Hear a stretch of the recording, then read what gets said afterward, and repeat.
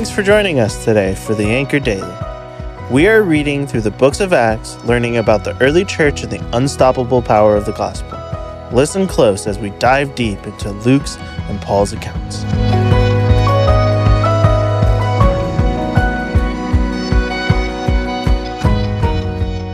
This is Dave Dawson, and I'm glad to be with you today on the Anchor Daily. We're in the book of Acts, and today we'll be in chapter 24.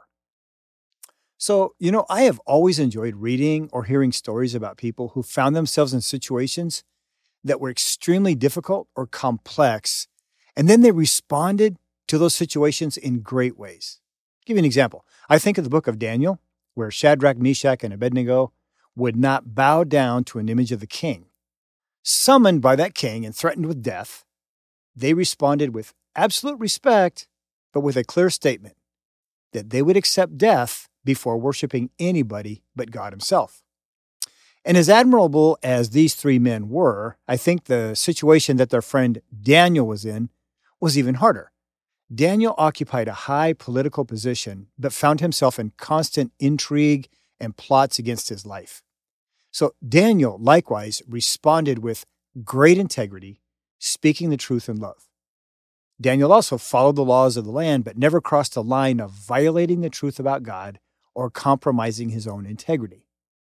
Okay, why do I start that way? Well, because today's account is a similar story of injustice and suffering. The Apostle Paul had just been put through a kangaroo court by religious authorities who really just wanted him to be silenced. After the initial proceedings, Paul was placed in prison to await a decision by the governor, a man by the name of Felix. Well, Felix stalled, did not make a decision, and eventually just passed the decision on to his successor. So here's the question for us today. How did Paul, like Daniel and Shadrach, Meshach, and Abednego, how did Paul respond during this time of waiting and extreme frustration? Well, one thing is he took advantage of the opportunities that he had. How so? Here's our text for today. This is from Acts 24. It says this: Several days later, Felix came with his wife Drusilla, who was Jewish. He sent for Paul and listened to him as Paul spoke about faith in Christ Jesus. As Paul talked about righteousness, self-control, and the judgment to come, Felix was afraid and said, "Hey, that's enough for now. You may leave. When I find it convenient, I will send for you." At the same time, he was hoping that Paul would offer him a bribe, so he sent for him frequently and talked with him. All right, let's reflect on that. So Felix, the governor, had all the power. He could free Paul or keep Paul imprisoned. Felix was also corrupt, hoping for a bribe. The fact is, he was misusing his authority for his own gain. So once again, how did Paul respond? He demonstrated respect to Felix. He also forthrightly shared the truth with Felix, talking to him about faith in Christ. In fact, he even went deep into topics like self-control and the judgment to come. These topics touched Felix deeply, causing him to be afraid. But rather than repent and believe in Jesus, Felix stopped Paul, using his authority to call Paul when it suited him. So accounts like those of Daniel and Paul are meant to encourage us and give us models to follow. Are you in a situation right now where you feel that you are being unjustly treated? Or maybe the rules are set up to keep you from advancing? Or the fact is, it could just be that you have a bad or a corrupt supervisor. So our biblical models consistently display a respect for authority and for the rules of the land. And it is so natural when we feel treated badly to show disrespect for those over us or for the laws. How are you appropriately showing respect for others? It is even possible to disobey an unjust law, but in a respectful manner. Okay, secondly, our biblical models also take advantage of opportunities to speak the truth forthrightly in love.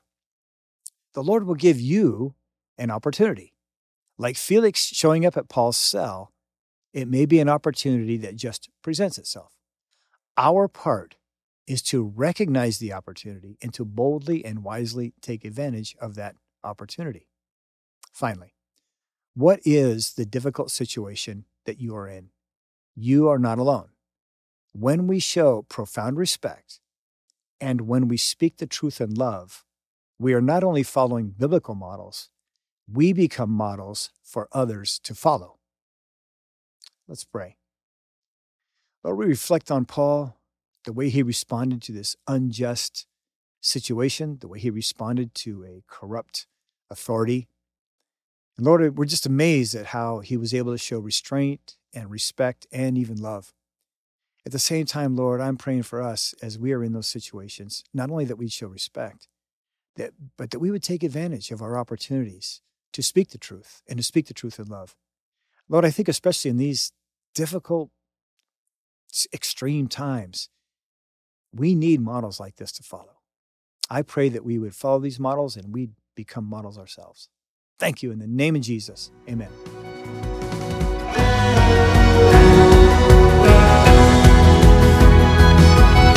Thanks for joining us today.